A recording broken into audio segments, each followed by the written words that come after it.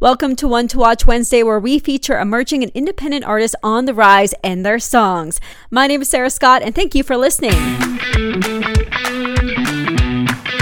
Welcome to One to Watch Wednesday, doing things a little bit different this week. So normally I have the artists tell you about themselves, but this interview was previously done and the former audience already kind of had an idea of who he is. So we skipped the formalities of, hey, tell us about yourself and who are you? But I will definitely tell you more about Ty Baynton here, and we are going to learn more about the day in the life of him in the interview. So before we get to the interview and before we get to his brand new song, She Was Wrong, here is more about him. Ontario-based Ty Baynton, he is a rock-fueled country singer-songwriter, and he puts on one heck of a high-energy live show. He's got this really cool signature brand of stadium-sized vocals, and also his personality, also stadium-sized. He is so fun to hang out with. I can't wait to see him again. Now, over time, Ty has done countless shows on his own with his live band, share the stage with the likes of Gord Bamford, Tim Hicks, Blake Shelton, and many other big names. How cool is that?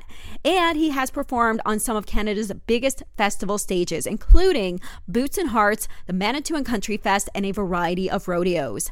Now, he has released a self-titled EP in 2012 and a full-length album, Good Old Boys, in 2013, but in May 2019, he released an album where he feels like this time he truly nailed it. In May 2019, his album, Rough Around the Edges, was released and has been said, and I do agree with this, steps out lyrically and sonically from his past work. And he says it's a product of the fact that his vision for the record was forged primarily during the past 4 years on the road. On this One to Watch Wednesday feature, we speak with Ty about his day in the life of himself and about the new release off Rough Around the Edges that he co-wrote with former guest Shard Morrison called She Was Wrong. And also he tells us why he kind of brought it out around Valentine's Day. We're going to switch things up here today, and I'm not going to ask what you've been up to, but we're going to do something a bit new. The day in the life of you. What does it look like, Ty?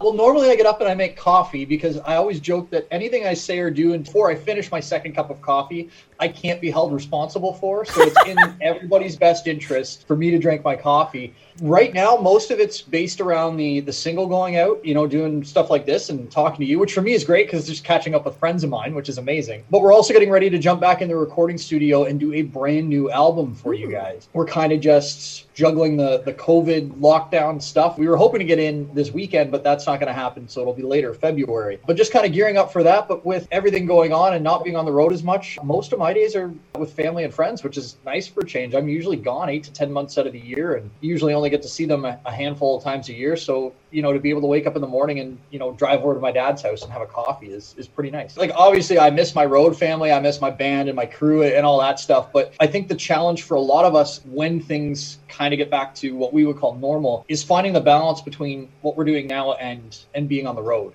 Not being too far to one side or the other and making the time to spend with family and friends that we have in spades right now that we don't normally when we're touring. And what I noticed when I was looking at your latest bio that was sent to us with your new song, which we're going to talk about here in a second, from Rough Around the Edges, She Was Wrong, you actually work with producers that work with numerous genres, not just in the country industry, but they work with pop and rock and hip hop and other genres. So how has that helped you shape your music and your albums? Well, I think from being on the road, I'm used to doing 150 to 200 shows in a year. I find that leaning more to the rock or even some of the pop elements in music works really, really well in a live setting. Even if we're playing a country song, we usually play it a little heavier than what you would normally hear in the recording.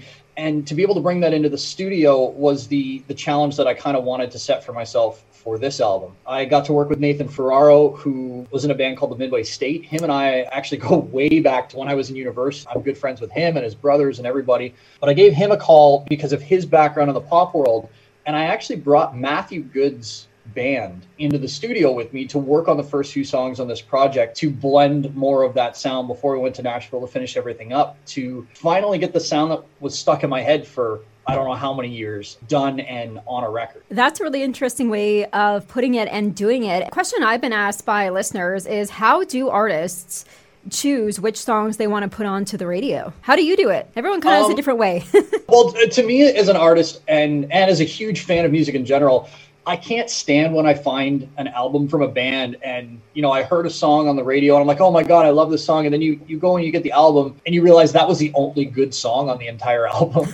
I basically go in with the intention that I want every single song on my record to be something that I'm like, I absolutely love this. And if this goes to radio, I'm going to be thrilled about it. For example, the single that went out this time last year was Old Small Town. I honestly wasn't thinking that was going to be a single. It was a song that I was really proud of and I thought turned out amazing and everything. But I was kind of going in different directions with what I thought was going to be a single. But I usually consult my band members. I consult my radio team. I consult my management, family and friends and stuff. But a lot of it, I chat with the radio team specifically and I say, hey, what is radio playing right now? What are they looking for? Because they usually have more knowledge into the market than I do. So I basically just try and put the best possible album together and then let the team of people and stuff around me help guide me to what decision on single. That totally makes sense. And your most recent song, She Was Wrong, it is officially out to radio as of Monday. And well, it is supposed to generate some smiles and laughs. So when you guys are writing it, did it just kind of flow or was it more of a thought process? Well, when we were sitting down for the writing process, Shard actually mentioned to me at that time, I didn't have a breakup song on the album. And he's like, we should try and get one on because so Shard Morrison, who's obviously a good friend of both of ours,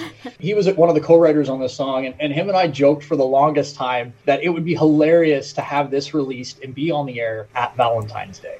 There's plenty of people out there on Valentine's Day who are definitely in the, love is in the air mindset. But there's a lot of people who are like, oh man, it's Valentine's Day again. We have to deal with this. To have this on air for Valentine's Day is just hilarious. It's kind of a sarcastic take on a breakup. But I'm not really one to write woe is me breakup type songs. I had the idea for She Was Wrong down and we just started playing around with it and ended up getting a really catchy melody and it all kind of just fell into place and we were killing ourselves laughing most of the way writing it. And it's one of those songs that when I play it live, it goes over really well and usually people are laughing about it by the time it's done. But it's just a fun song and, for me to have it out in and around Valentine's Day, it just fits into my sense of humor, I guess.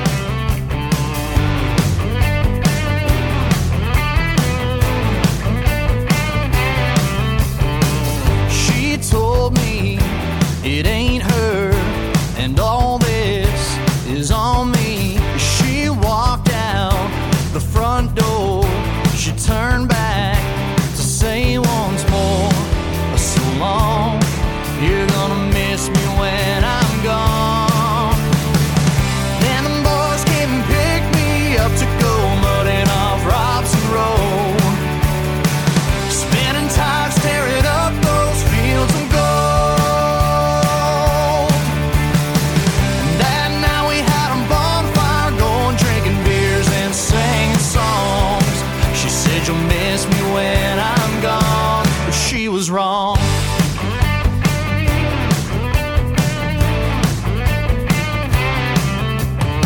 Well, come week 2, I flew down to party in Cancun. By week 3, it hit me that now she's just a memory of so long. You're gonna miss me when I'm gone. Now I'm here at a beachside bar, kicking back as the sun goes down, chilling out to when I come around, waking up as the tide rolls in and the nighttime turns to dawn. She said you'll miss me when I'm gone, but she was wrong.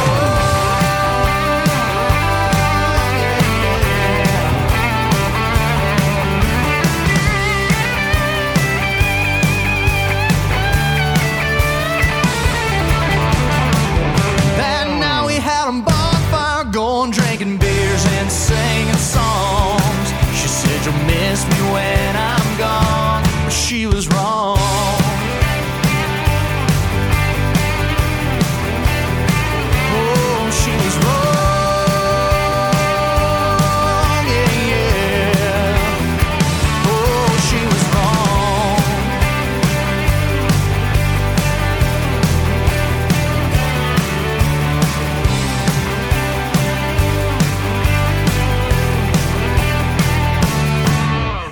For more information on Ty Baynton, he is on Instagram and Facebook, and he also has a website, tybaynton.com. And that song, She Was Wrong, is available off his album, Rough Around the Edges. And that song and that album are available anywhere and everywhere you get your music right now. Make sure you check out the Studio B One to Watch Wednesday top 5 songs you need to listen to this week on Spotify. The curated playlist is there for you, and the links can be found on Facebook, Instagram, or Twitter at Studio B. And a big thank you going out to Ty Baynton for chatting with us on One to Watch Wednesday. Well, thank you so much for listening to One to Watch Wednesday. My name is Sarah Scott. Have a great rest of your week.